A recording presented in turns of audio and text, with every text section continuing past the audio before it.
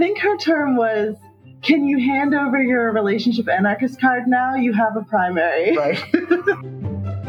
Welcome to Normalizing Non-Monogamy, the podcast where we interview incredible people from across the entire spectrum of non-monogamy to hear their fascinating stories. We strive to bring guests on the show who have a healthy approach to non-monogamy. However, it's important to remember that everyone does it a little bit differently, and the views and opinions expressed by our guests do not necessarily reflect our own. Additionally, we produce this show for entertainment purposes only. Please be aware that we aren't doctors or therapists. Consult a medical professional for anything regarding your health that you might learn about on the show. Enjoy! Welcome to episode 117. We're Finn and Emma, quarantined In our new place. We recently moved. Yeah, we just moved a few days ago. Bad time to move, but we're excited to be in a new place. And this week, we are talking with Dana and Peter.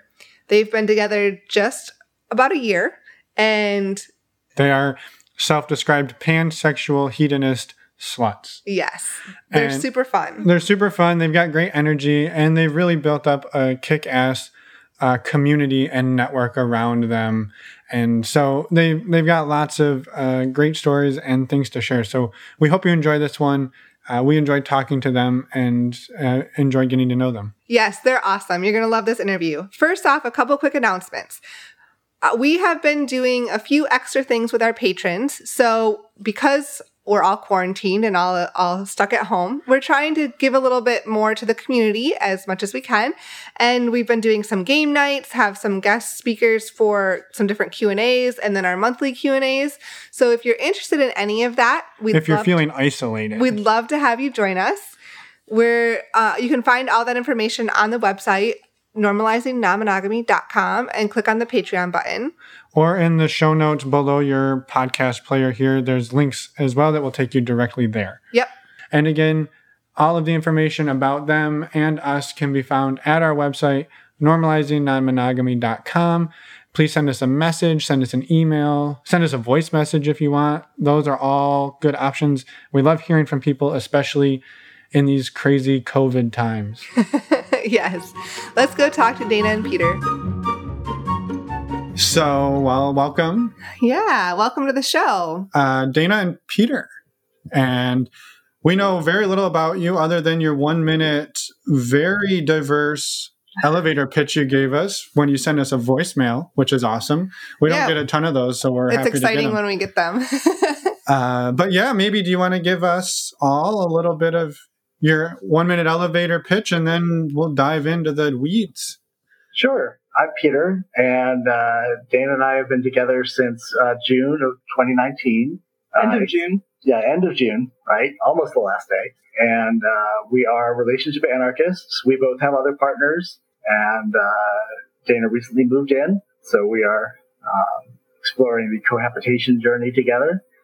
We are kinksters. We're in the swinging lifestyle, and we are pansexual, hedonist, unicorn sluts. There you go. That's quite the description. And we'll pick apart all of those maybe as we go. But are you comfortable sharing like approximate age range with people just so they kind of know who they're listening to? Sure. I'm staring 50 in the face, like a couple months from now. And I actually never said my name. I'm Dana, and I'm 27. I constantly forget what age I am. Awesome. Well, it's, again, wonderful to meet you both. And yeah, we're excited to hear each of your stories. I think probably somewhat individual before they came together. I would guess there's some history there. Whichever one of you would like to go first, maybe talking about a little bit of your background. Yeah, background in non-monogamy. My history is shorter than yours. I would definitely say. I actually was monogamous with a partner out of college, or start of college, and was with them until July, August-ish of last year. And about 4 or 5 years ago, approximate, we decided to open up our relationship, exploring different people, exploring different situations. I've always had in my head, maybe in the back of my head, what have you, the feeling that monogamy was not for me. So it was, even though I didn't jump into other partners at the time, my partner had, and it was one of those things where it just felt right. It felt like, oh, this feels like a relationship set that works for me and works for what I would like. So you were monogamous with this partner, but they had been non-monogamous in the past? Did I understand that right? No, they hadn't. They came to me asking if we could open up our relationship, which I was fine with. I sat down, thought about it, and went, sure. Is that something that you had thought about before, like previously? Actually, yes. I had thought about it before him, even in high school, because I never dated a lot at all. And I had read books where non-monogamy was something in the books. It wasn't like something positive or negative. It was just, oh, hey, there's this non-monogamous couple, or there's this non-monogamous situation. And so I was like, oh, okay. And that, and it fit into my mindset and my thought process throughout my very short dating situations, where every time that I was only dating one person, while I am always, when with a partner, I'm focused on them, it didn't feel right that I only had one partner. It didn't feel right to only, I guess, only focus my love on one person when there's so many more people to love in so many different ways. Yeah. Yeah. Well, that makes a lot of sense. And so when when this other person brought up non-monogamy, you said you were just kind of like, yeah, sure. Did you have any concerns, or did you just kind of like go right for it? The only concern I had was if they would be jealous of me searching for other partners. At the time, I was not very sexually active. I was going through a very dark emotional time. Depression was hitting me very hard. So I was very happy that they were able to find somebody else to kind of release or be with as well as me, in a way. Almost like it was kind of lifting some of that burden from you a little bit. Yes. Yeah. I didn't have to be there for them in all things. So that helped. So at the time, I wasn't looking for other partners because I was dealing with my own stuff. Right. Right. So it was very much like yes, this feels right. You can find people to fill needs that I cannot fill right now. And I may not be able to fill certain ones later, kind of thing. Right. Was it sort of a poly dynamic originally, or like what was the dynamic when you first started exploring? It was sort of a hinge at first because I wasn't looking, and they got another partner, who they're still with. I think that would be a hinge because she and I weren't dating, but we were semi-friends, just metamorph friendliness. Yeah, I think that makes sense. So, yeah, I would think that would be very hinge-ish. Mm-hmm. Yeah, very cool. All right. Well, I'm sure there's a lot more to it, and I'm sure we'll hear a lot more of it, but maybe a little bit of the background on your side, Peter? Sure. So I always knew that I was unconventional. I was always a geek, always a reader. You've heard this part of the story probably, and I know you have because I've heard similar things from other guests, right? I came to non-monogamy through the science fiction path, through Stranger to Strange Land and Moon is a Harsh Mistress in particular. And they resonated with me very strongly. And I always felt like that was so natural to just create the relationships that were right for you. And I feel like, Valentine Michael Smith was maybe the original relationship anarchist before anybody had ever coined that term, right? Because he just loved who he wanted to love, right? And how he wanted to. The problem was I kept falling in love with very monogamous people, and I kept agreeing to monogamy because I thought that's what I was supposed to do, right? I bought into all the, societal messages and pressures to, settle down with someone. And, I eventually ended up in a 20-year marriage to a monogamous person, and did the whole thing, 3 kids, and exited that marriage in 2017 and started on the next part of my journey, actually exploring the relationship styles that I wanted to live, living my life authentically. There was obviously some healing that had to happen there and some change. I had to figure out why it was that I kept agreeing to things that weren't in my joy. Mm-hmm. So that took a little bit of processing, and some failed relationships that happened, both romantic relationships that happened as I exited marriage, and also a lot of damage in friend relationships as I sort of had the supernova of, well, I'll just, essentially hit on everybody, right? Here I go. And that didn't go well. So, if you're opening yourself up, to the world, don't necessarily flirt with everybody, and check out websites on consent to flirt. It's a thing. And, it's some learning that I had to do, and I caused some damage on the way. But as I crossed those thresholds, I ended up going to play parties.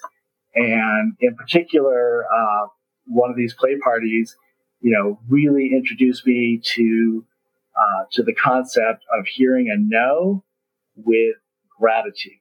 And that concept turned my world upside down. And it turned me from a world of scarcity in relationship to one of abundance. And everything since that night, and it was Halloween night of 2018, has been like a complete sea change. Set me on the path to meeting Dana, and set me on the path to meeting my other partners. And it's definitely something that is definitely an incredible thing to do, to stop thinking of no as a bad thing to hear, and to realize that when someone can give you their no, that means that when you hear a yes from them, you can trust them, and you can trust that yes, right? That's made all the difference in not just in romantic relationships, but I think in my way of relating to the world overall. Right. No, that's a really great thing to hear, because we've definitely seen that from other people as well, and it's awesome that you bring it up, and that it was so impactful for you as well, right? That it really kind of shifted everything. What did your relationship, I guess, coming out of your marriage, like, had you tried non-monogamy? Like, had you tried to broach this subject with your wife, and or I guess coming out of that marriage, where were you, and like, how did you ramp into Halloween night 2018? So, we had actually experimented with non-monogamy very early in the marriage, and she had a boyfriend. And we didn't have a lot of the tools and the language and the learning that, that may be available today, and nonviolent communication, and maybe we didn't pick the right partner out the gate, but you don't know, right? You don't know those things when you fall for someone, right? But it didn't end well. She broke it off with him, and then that was that didn't work. We're never doing that again. Okay. Right. Yeah. And the door was closed to non-monogamy, and it stayed closed. And that was not great for me, because I knew I wasn't inherently monogamous. And then, as sometimes happens in relationships, when the sex life waned, when the romantic life waned, and when the relationship really started having trouble, I did what a lot of people do. I cheated. Right. That I actually have a debt of gratitude to that person that, actually I was cheating with them. They didn't like it. They didn't like to be cheating, but they wanted to be with me. And they were like, we need to do something about this. Right. I can't be in this relationship with you when, you're sort of like creating an unreality field for your spouse. Ultimately, I told my spouse that we were not working, that monogamy was not going to work for me. I wanted to have the conversation about doing repair in the relationship. That was not going to be okay. So you went to her looking to try to repair the relationship and figure out ways to move forward, potentially getting to other people, but not, you wanted to ultimately repair that relationship, and it didn't end up working out. Right. But I knew it wasn't going to, I knew repair was not going to look like a monogamous marriage. Yeah. Right. Makes sense. And that was outside of her boundary. So, so a very short time of couples counseling later, I made the decision to separate.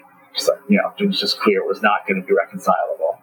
Now, that relationship still ran afoul of challenges in my way of dealing with relationships that I hadn't processed. This was before the 2018 epiphanies, right?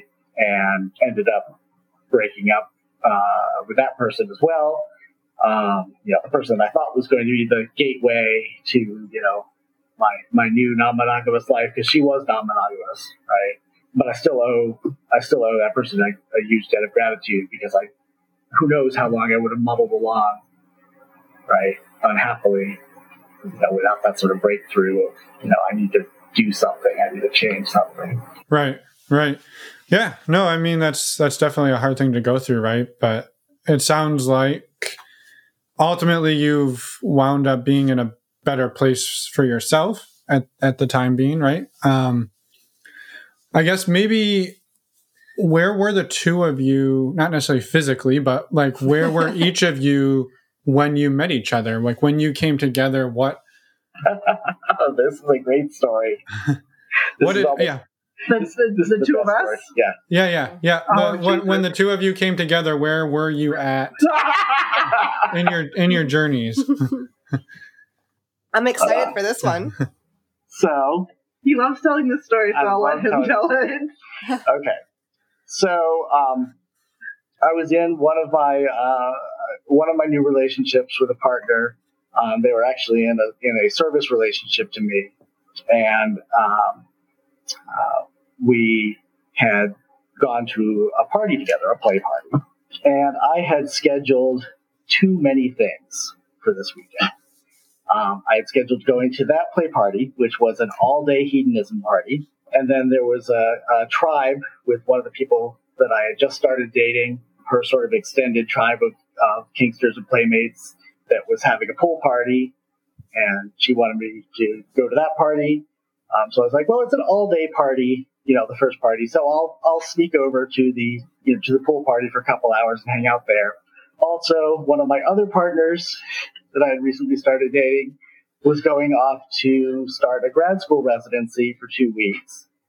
And her husband and her other boyfriend and I had conspired for weeks, and this was the last opportunity, the last night before she left for her residency, to take her out for a really nice dinner and a fun date that she didn't know was anything more than date night with her husband. Ah, okay. So you had a busy weekend. Slightly, yeah. So one day. This was all Saturday. Right? Right. So, but she needed to get up early to leave for her residency. So the date actually ended fairly early. We had a lovely dinner. The waiter was in on it, so he had a little lesson in non-monogamy, because there were the three of us and her, and it was clear we were all four, together, or all three of us with her. He brought out the dessert menu that the one partner had prepared for her of the various activities that she got to choose from, and it was everything from go out to cook s'mores to go play pool, and we were prepared for anything that she picked. And she picked to going out to play pool, and I was in my kilt, so I was at this like biker bar in my kilt. So it's a little different. They probably enjoyed it. Everybody at the bar definitely stood out. But she wanted to get home early and get to sleep so she could leave for residency. So I looked at the clock and I'm like, well, I know I'm in West Virginia, and I know the party's back in Virginia, but it's an all-day party that's going into the wee hours of the morning. I can make it back and, rejoin the party still in progress. So I called my sub, and I said, I'm coming back. I know there won't be that much of the party left, so hopefully you've made some friends and had some fun today. Why don't you see if you can arrange some shenanigans for when I get back, just to make the time, most effective, since we'll only have a couple hours left to the end of the party. So we have that conversation. She's like, yes, master. She's kind of like scared and excited at it. Well, it turns out that she had met Dana earlier in the day, and you can pick up the story from here. And we played together and all of that. So we had a group of about 4 people at this point, and she turns off her phone and turns to me and the other people, and she goes, "Oh no, we have to set up shenanigans. What does he mean?" And I don't remember if it was me or if it was somebody else in the group, that they just go, "Sex. He means sex. He's coming back to a hedonist party and wants shenanigans here. So let's find a space and figure out all of that." So in the end, we end up laying on a sofa while we're waiting for him to show up. I'd never met him, had no idea what he looked like. Anything. It was just, oh God, Master's coming. We have to set up. So we had planned out, like, well, we could potentially use this space or this space, because the house had several floors and several spaces to use. But we had no idea exactly when he was showing up. So when he, being the last person in, he opened up we had a good view of the front door.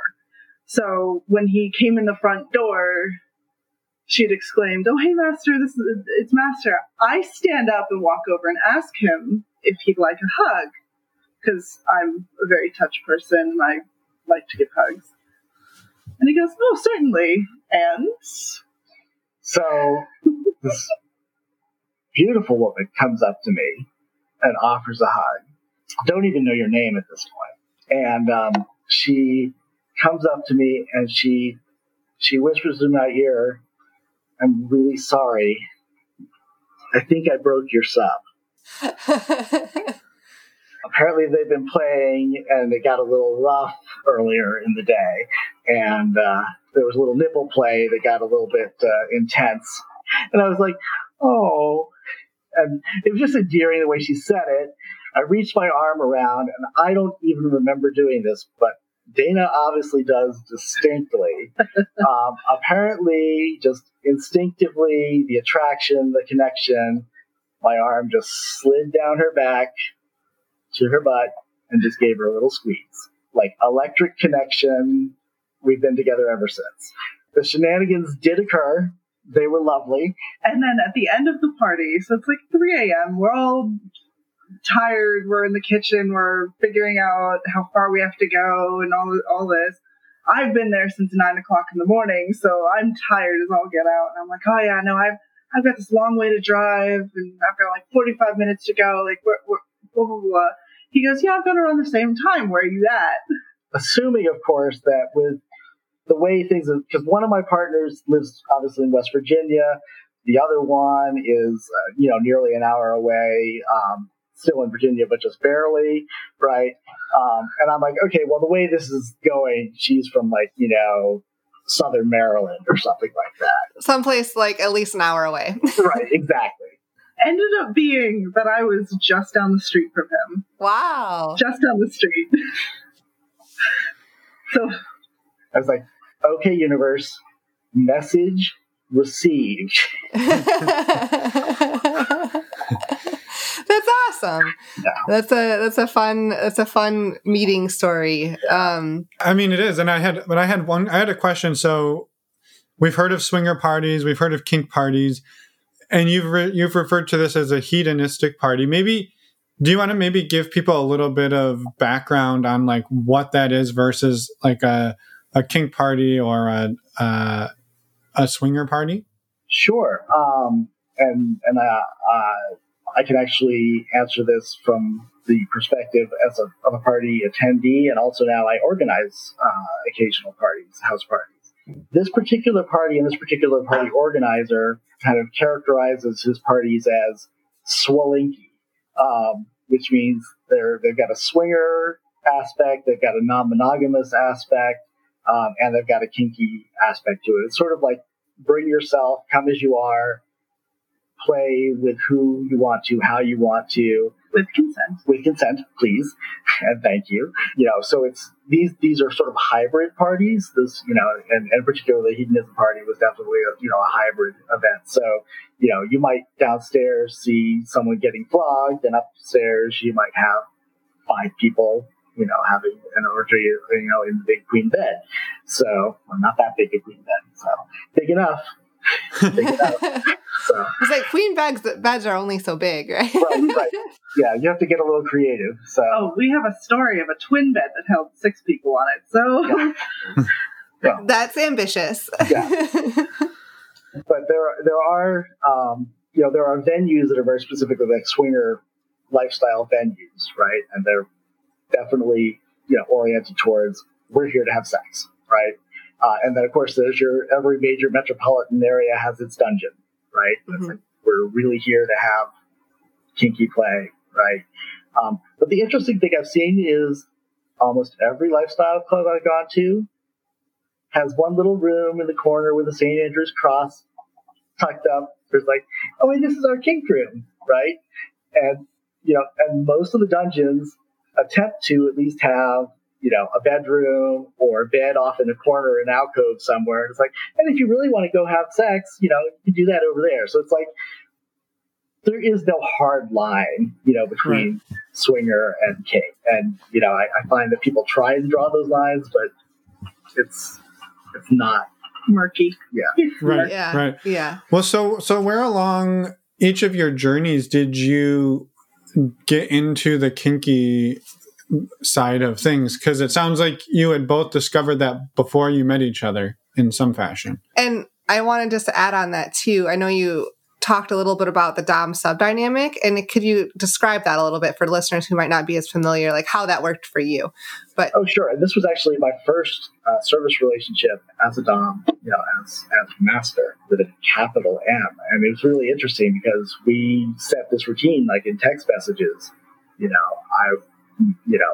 Me and I, you, always with capital, and when she was referring to herself, always with lowercase letter. Like it's like these little interesting power, dynamics that you would put into it that were almost, that never even, it's not like we saw them in a book, right? We created these rituals dynamically in the relationship, but it was a really interesting thing. I didn't seek it out. She actually asked to be in service, and I was like, okay, let me.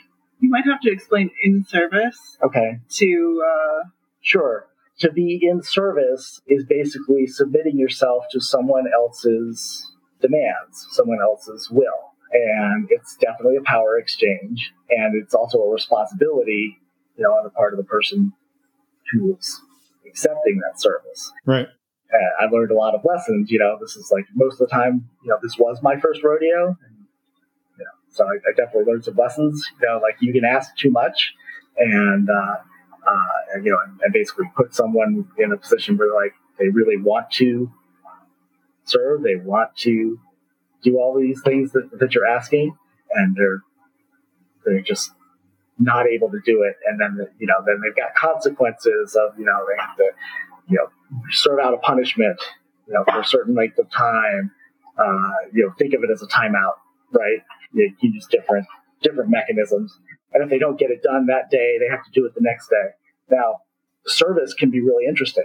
This person's first service was to not smoke anymore. Interesting. Yeah. Right? So I'm your master. I don't enjoy smoke. You can be in my service, but not as a smoker. Right? And I said, I'm not a doctor. Right? So you have two choices. You can do this cold turkey, or you can go get a doctor's appointment and set up a cessation program, describe it to me, and that will be your service, right? And she opted the cold turkey route, which more power to her, because that was a hard few days and hard few weeks and a hard few months, right? But she did it, and she is not a smoker, even though she's not in service. She's not a smoker to this day. Wow, she is amazing, right? And like you will stop drinking Diet Mountain Dew. Right? These 2-liter bottles of Diet Mountain Dew are not for you anymore. You will drink water, right? You will tell me when you finish your water bottle. You will get a water bottle. You will carry it with you. And every time you finish that water bottle, you'll report to me that you finished it. You'll refill it. You'll start again, and you'll tell me when you finish the next one. Right? This is service. Sound like a gym trainer. What's that? Right? Sound like a gym trainer. Right? But in a power exchange way, as opposed to so you're getting something out of this, right? You're affecting change in someone's life. You're also reaping the rewards. I mean, like, literally, it was a better relationship for me to be in a relationship with someone who wasn't a smoker. I enjoyed that more, right? But, the fact that this person had willingly submitted to that and said, yes, sir, I will do that. That's an amazing thing, right? So that's kind of what service is. And that's, an expression of dominance. Dominance can also be shine my shoes. Can also be, right. And how did you, I guess, become interested, to Finn's original question? Well, I mean, maybe the question is now sort of so this person came to you asking for this and you had never done this. So did you immediately go out and try to learn as much as you could about it? Or was it, how did you go about that? My adventure into kink was literally, ooh, how much can I learn about this? How much can I read? Because that's who I am. I'm just like, let me research everything. But, and I think, we definitely want to hear about it. I'm just curious because, like, that could be overwhelming because, it's not like he was out seeking submissives to, do things for him. It was this person came to him and he had never even considered it, which I just find it's interesting. And I guess, how did you go about learning it so you were doing it safely and consensually, right? Well, the consent was easy. Basically I established, I had done a lot of learning on consent, and I basically said, I set a framework, basically think of it as a big red button where my submissive could have the option to exit service at any moment, at any time, with no judgment, with no consequences, by simply telling me I withdraw 3 times. And that was it. They were no longer in service. And by setting that framework and by making it safe to withdraw, I think they were actually able to stay in service longer, even when it was harder, because they knew that they were at choice. Right. It was their choice to stay in service. It wasn't like they were in chains. Did I read that in a book? No. I mean, I had known some things about dominance and submission relationships from talking to friends who had been in that sort of relationship. I had seen some, in writings online, but to be honest with you, I improvised a lot. Well, and were you doing, like, I guess things where she or your submissive could be in physical danger? Like, because I think that's where people could get a little concerned, right? Is if you're tying people up or doing things that could be harmful to their health without, like, learning how to do those properly. Yeah, no, so I am learning to be a rope top, and, like, in that, I am, like, I don't do suspension, right? All my rope work is on the ground, right? And even the rope work on the ground, all of it is after I've watched the videos and read online and studied anatomy and gone to a rope class and learned from people, Sure. So having scissors nearby. Yes, right. Right. Because with that stuff, you can do permanent nerve damage. Sure. Quickly, right. Sure. So, but no, in the service relationship, I wasn't asking any, like, dangerous predicaments, right? I mean, like, certainly quitting smoking was painful and hard, but and even there, I was like, well, make your choice. Go to a doctor or sure. And I try to make sure absolutely clear, like, this was your call, right? Like, I'm getting, the only boundary is you won't be a smoker at the end of it. How you get there, you have these 2 paths. Okay, no, that's great. I just wanted to make sure that for people listening, right, that are like, oh, I've been thinking into getting into a dom-sub relationship, and you just do it, right? And for, I think, some of the psychological piece, right, it sounds like they were fairly benign activities for the most part. There was no real risk to health without, do like you said, if there is, you're doing classes, you're taking all the necessary precautions. Yeah, That's all. but what I would say is I did learn, in terms of psychological harms, right? Sure. Yeah. Putting someone in a position where they are giving themselves pressure to perform for you all these services. Right. And in this case, I was demanding that they get a certain number of hours of sleep, but also get physical exercise, drink all this water. At the same time, she had introduced Dana and I, and we had very quickly fallen into a triad relationship. So the three of us also wanted to spend time together. Right. So it can be difficult to balance all that. Right. So, she was like, I need to go to sleep now. You guys still want to play. I'm not going to get my sleep. I'm going to end up having to suffer a consequence if I don't get my sleep. Right. It turned into a painful challenge and dynamic for her, and she ultimately ended the relationship because she felt she couldn't do both things. She couldn't enjoy the relationship with us and satisfy her service, and it started to not be enjoyable. Right? Yeah. That makes sense for sure. She did have the option, right, to end the service if she wanted to, and still continue the relationship with you two, right? Like she just chose to what she wanted at that moment. Right. I won't speak for her, but it was I'm sure that enough damage was done because I wasn't listening. I wasn't hearing how hard it was for her. Right. So it wasn't, that hurts a relationship. Right. Yeah. That makes sense. You're not hearing that someone's struggling, right.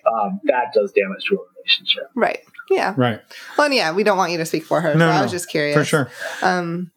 So I guess, Dana, when did you come across kink? And it sounds like yours was very much a research-based decision. Well, or a research-informed decision.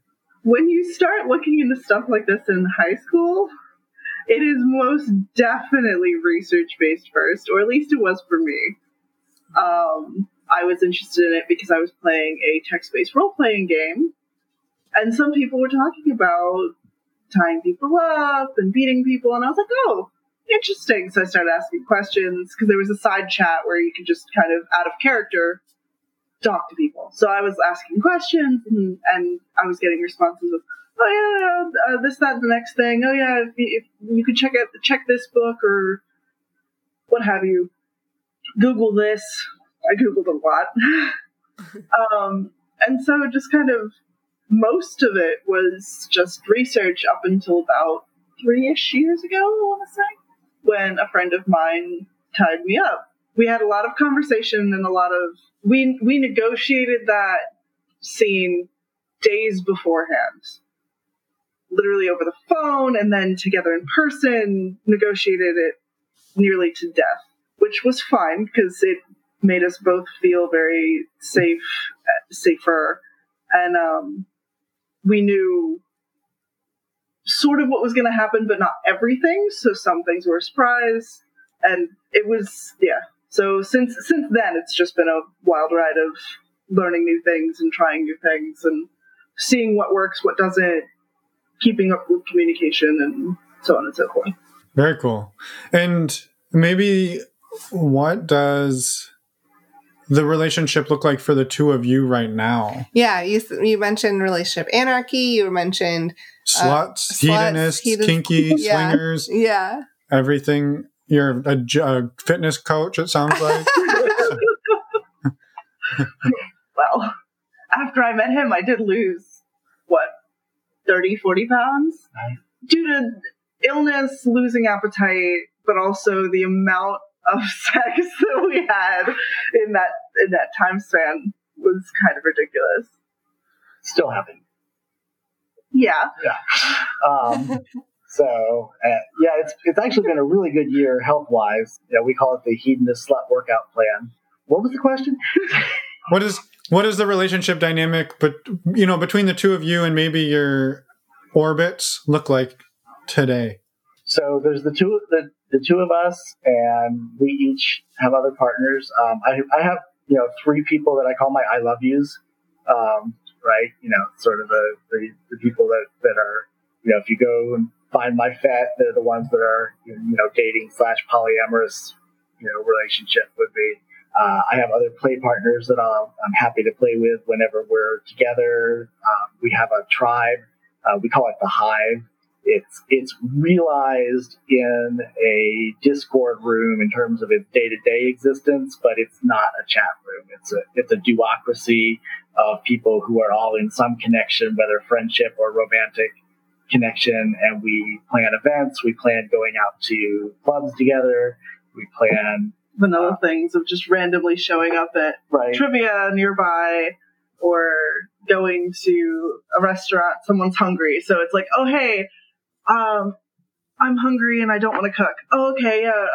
Well, I can meet you here, and then like 2 or 3 other people are like, yeah, let's do this, and sort of expands from there. Right. Some people have coined the term for it, tribalamory. Right. It's some hybrid between a polycule and a friend tribe. Yeah. So that's the relationship anarchy part of it does make it sort of amorphous in that. One thing, that surprises people is we live together and we have 0 relationship agreements, right? We don't exercise veto power. We don't check in like, well, is this person okay? Right? The only thing that we would confer on is if we want to play with somebody together, right? We would both have to be an enthusiastic yes. There's, the term in the swinging community is, don't take one for the team. You've heard that before 1,000 times, right? So we are at choice in who we're relating with and how we're relating. We wouldn't do that if we weren't an enthusiastic yes. Now, we might explore something new because we haven't tried it before and we don't know if we're going to like it. That's different from trying something that you're not really into. Right. Right. So each of you basically has full autonomy to do anything with any partner or any person that you come across, and you're not really primaries in any way. Everything is sort of just an equal playing field as it is today. Even though you're cohabitating. Right. I mean, yeah, it's funny because one of my other partners teased the heck out of me. She's like, Happy. And I'm known in the scene as Happy. You have a primary, pointed at Dana. And I'm like, really? What does that mean? And she knew she was getting my goat because I'm a relationship anarchist. I think her term was, can you hand over your relationship anarchist card now? You have a primary. Right. She was poking fun at him. Yeah.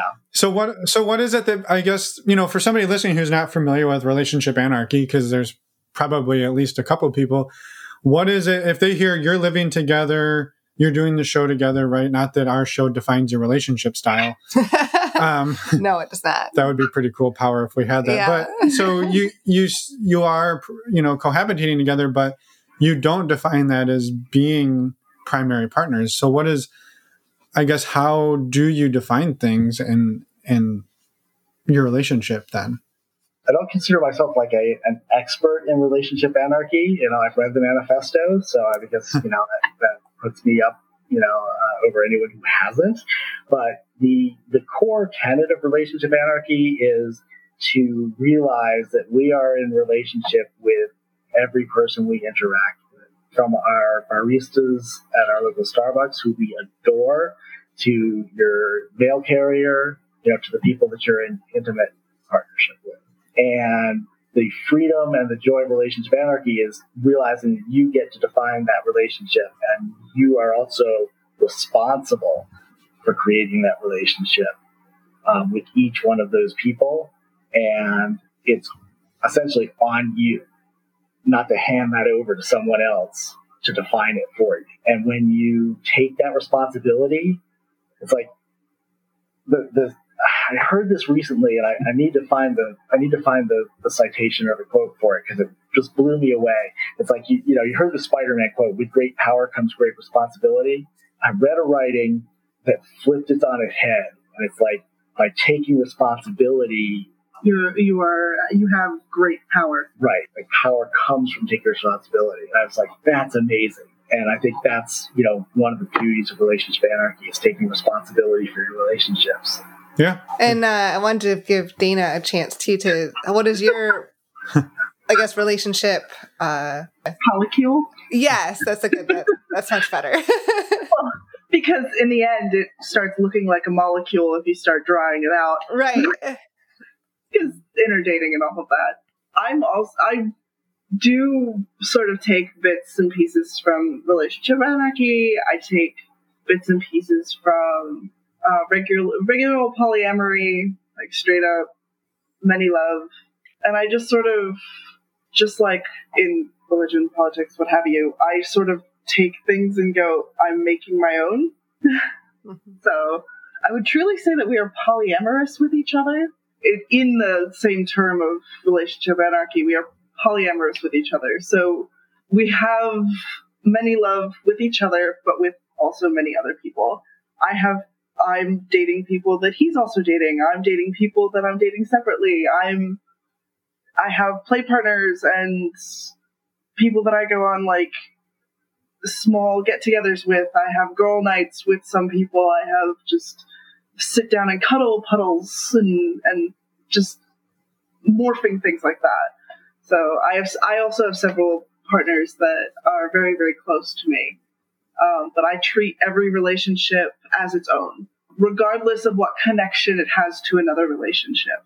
So my relationship with a partner that he also has a relationship with, I take that and I don't even think about, well, beyond if it's affecting the current relationship, I don't think about their relationship unless if some conflict or something is currently affecting the relationship I'm having with that person. Right. So if Peter was to end his relationship with that person, there wouldn't be like, well, I've ended the relationship, now you must also end the relationship because that's how we do things, right? Yeah, and that's no. If he ends a relationship with this person and comes to me with that kind of thing or request, my answer would probably be a flat out no. Like, unless if there was some underlying factors, but that would also be I would try to gather as much information as possible. I'm a researcher. I like to gather up all the data. I'm a data junkie. Simple term. So if he ended up ending the relationship, I would still have this relationship with this person. It might be a little rougher due to the fact that they may have, mattering on how the relationship ends, it might be a little bit harder, but it would still be something that it would be, well, my relationship with this person is not defined by their relationship to another partner, I guess is the easiest way to say it. One difference in your relationship map is that you have a long-distance relationship with a couple. I have 3 long-distance relationships. Yeah, you do. True. 2 of them are play partners. Right. Though both of them want to become more. So, yeah, I have long-distance, like, as in states and states and states away, like out to California, up to New England, down to the southern states, is actually the 3. Yeah, I've got relationships that span at least the United States right now.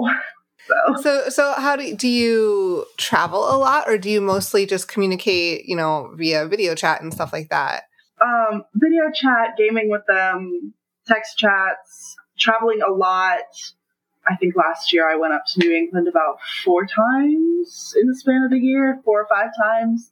Seeing them at conventions when they're coming around, going out, and then when I'm in their area, making time to see them. Small things like that. Yeah. So I have to imagine there's people listening that are wondering, are your days longer than our days? Because that seems like a lot of things to do in a 24-hour period. Yes. And how do you manage it all? With a Google Calendar that is currently scheduled out to July. So so it was good. I think we gave you like 3 weeks for this interview, which probably wasn't enough time. It was perfect for the day and the time that it was picked. That's a great Oh, good. We also had a date night sort of situation right after work. So it was date night, gotta go and get the headset. Right. And here we are. Right. Perfect. So your days are like scheduled down to like 10-minute increments, I would I'm guessing like that just like, I just am curious, like, and I'm not trying to be critical in any way, just like, it sounds to a lot of people, it would seem very exhausting. Or just very tough to manage. And I'm just curious how you do manage it for anybody who's like, I really want to do exactly what she's doing, but I don't have the time to do it. Yeah. Having the Google Calendar has helped a lot, and being very open and communicative is doing wonders for me. Having a calendar, and then I'll be on like OkCupid or Open or talking to someone on FET or whatever, and they want to schedule sitting down for drinks. Cool. I instantly tell them, hey, I have a calendar that is super full. Here's some very specific days and sometimes very specific times that I can schedule with you.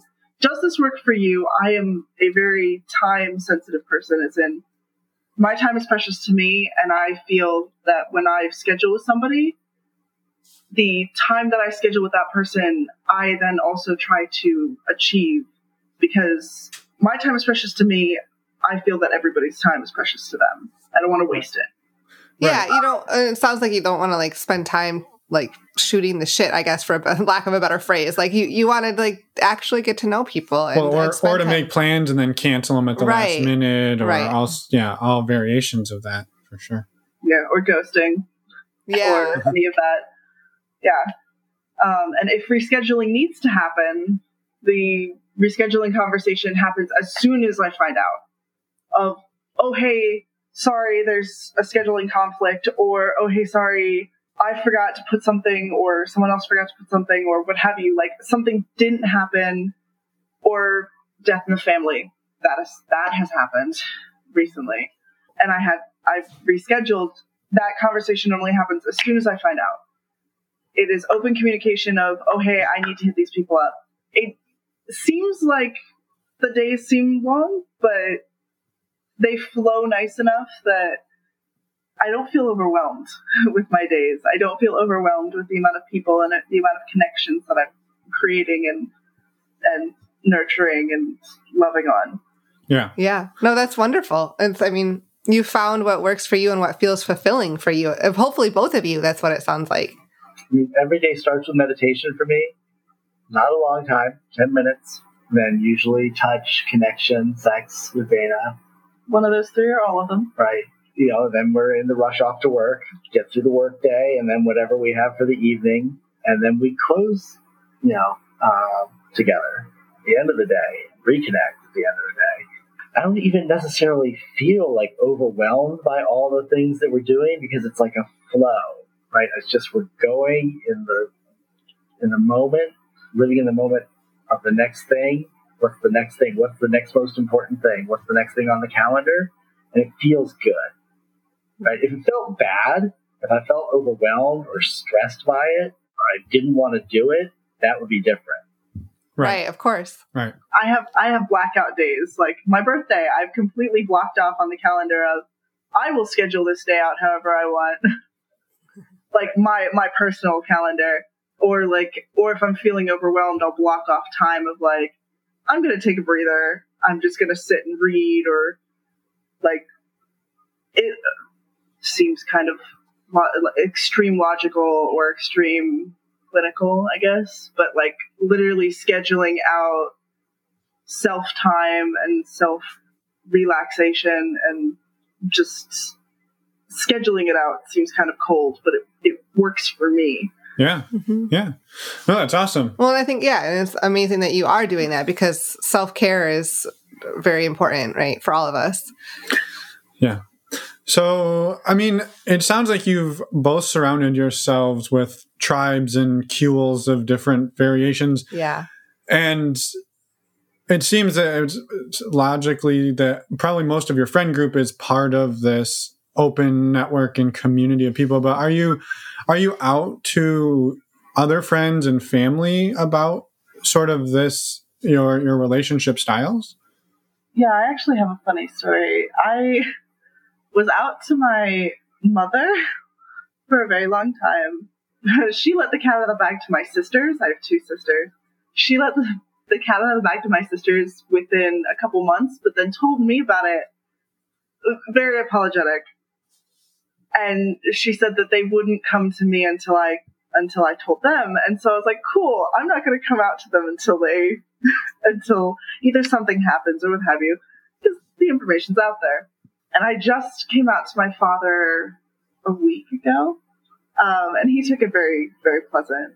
I do a summer, my family does my mother's side of the family does a summer beach house type deal.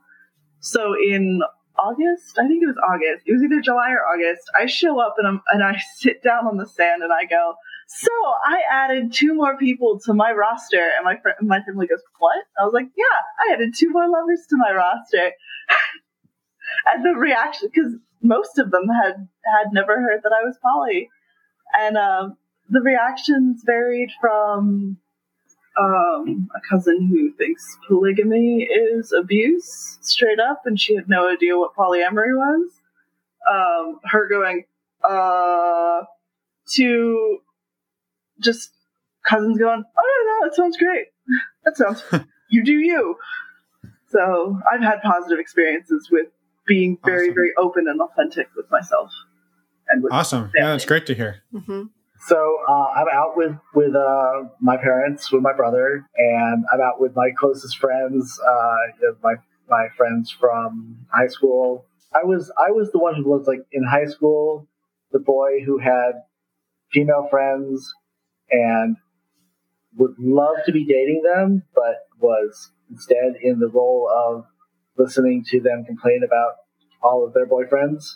But I'm still friends with all of them, and they're all happy in their lives, happily married or happily enjoying their adventures in their single life, and we're still in connection. And they, I think they kind of are amused by my non-monogamous adventures. They're like, well, not for me, but that's pretty cool. So my mom's reaction, right? Not my cup of tea, but you do you. Right. You seem to be enjoying yourself. Yeah. So I've had general acceptance. I don't inherently explicitly closet myself at work, but I work in not super conservative, but government. Yeah, you don't broadcast it, but you don't hide it, right? So if somebody asks me a question, I'm not gonna use Dana as like a shield or a camouflage of, oh, that's my girlfriend, right? One of my partners, right? And because I believe in living authentically, and not because to say my girlfriend Dana as if my other partners don't exist would be A, inauthentic, and B, I think hurtful to everyone else I'm in relationship with. And I know that there's people who are in that position where they have to have a shield partner, right? That is their camouflage, that they kind of exercise couple privilege and couple camouflage with. I'm just choosing not to do that. I don't know how that's necessarily going to play out. I think there will be some people who can't handle it, and those people will have to to express themselves however they're going to. One of the things that I've just learned, I went to Center for New Cultures Winter Poly Wonderland. It was a wonderful experience, a wonderful program that they do. And one of the presenters presented this idea of the semi-permeable membrane, where if somebody provides you feedback, it could be constructive and useful, but you don't automatically take feedback in, right? You kind of put it into this buffer zone where you're like, oh, I'm noticing the feedback. I'm noticing this. Do I choose to bring this in, right, and do something about it? Or do I realize that this is really something that's about the person who's talking, not about me? Right. It's a great model for handling, when you got someone who just doesn't get you, right? Like that's about them, not about you. Yeah, for sure. And I know people might be curious. You did mention children. Are you out to your kids? Yeah, I'm out to my kids. They know my partners. I don't go into any detail about. Obviously, you don't talk about your intimate life with young kids, right? Right. But they know that these are people that I'm in a romantic relationship with.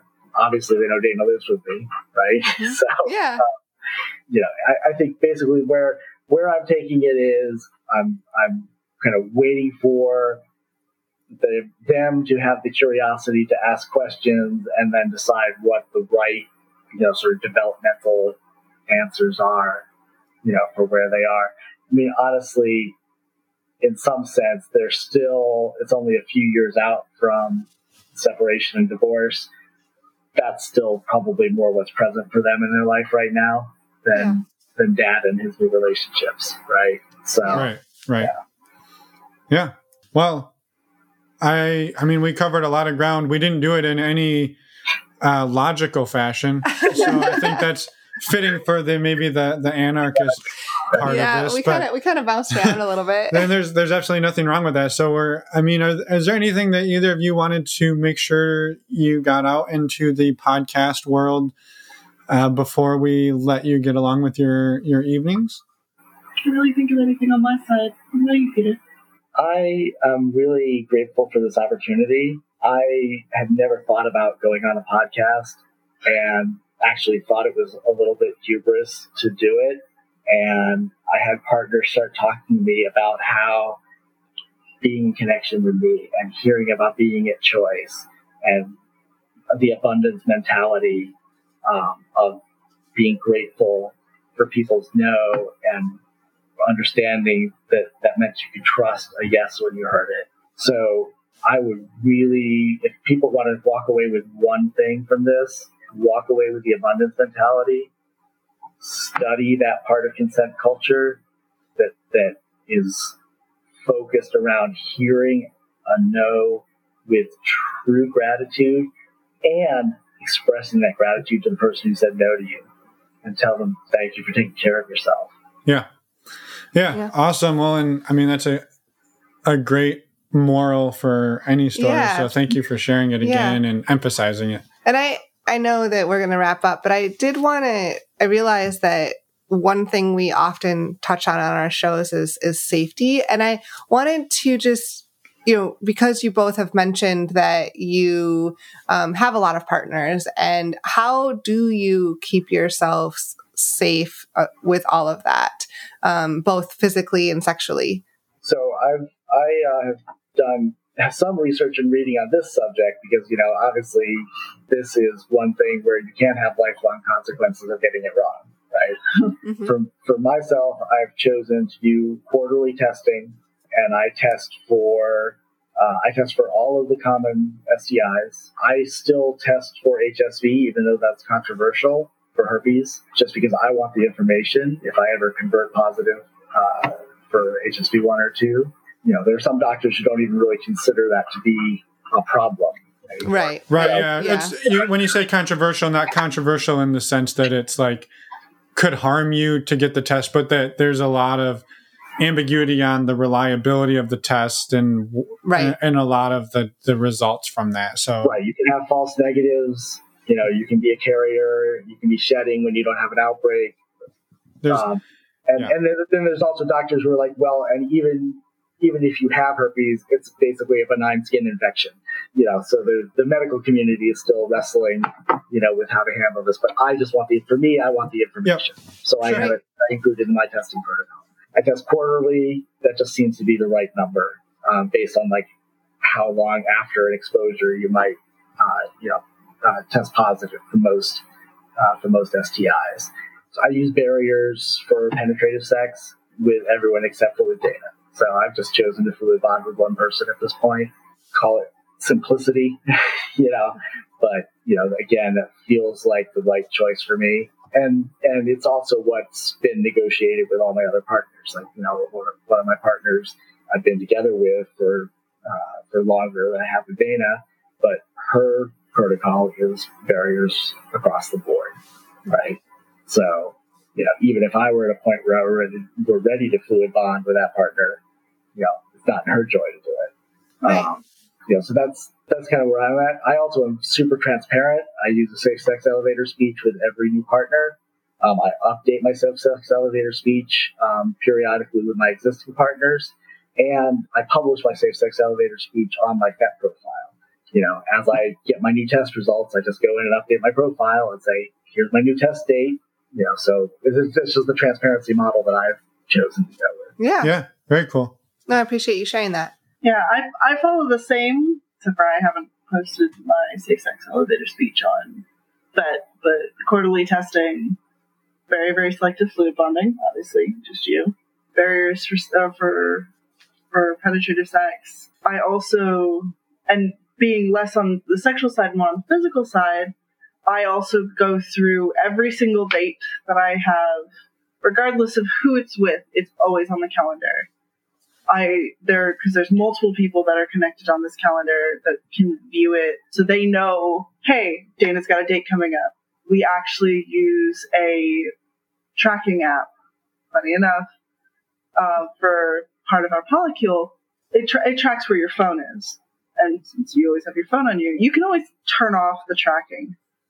It just makes me feel. I also have my mom on it in a separate section, but it makes me feel comfortable when I go out on any sort of date or any sort of travel where I'm by myself, or where it's the first time I've met this person, or anything like that. There's always several people that know. There's tracking on my phone, the normal dating things that women have to end up doing, which is like the don't leave your drink unattended. If you do toss that drink out, it's no longer good.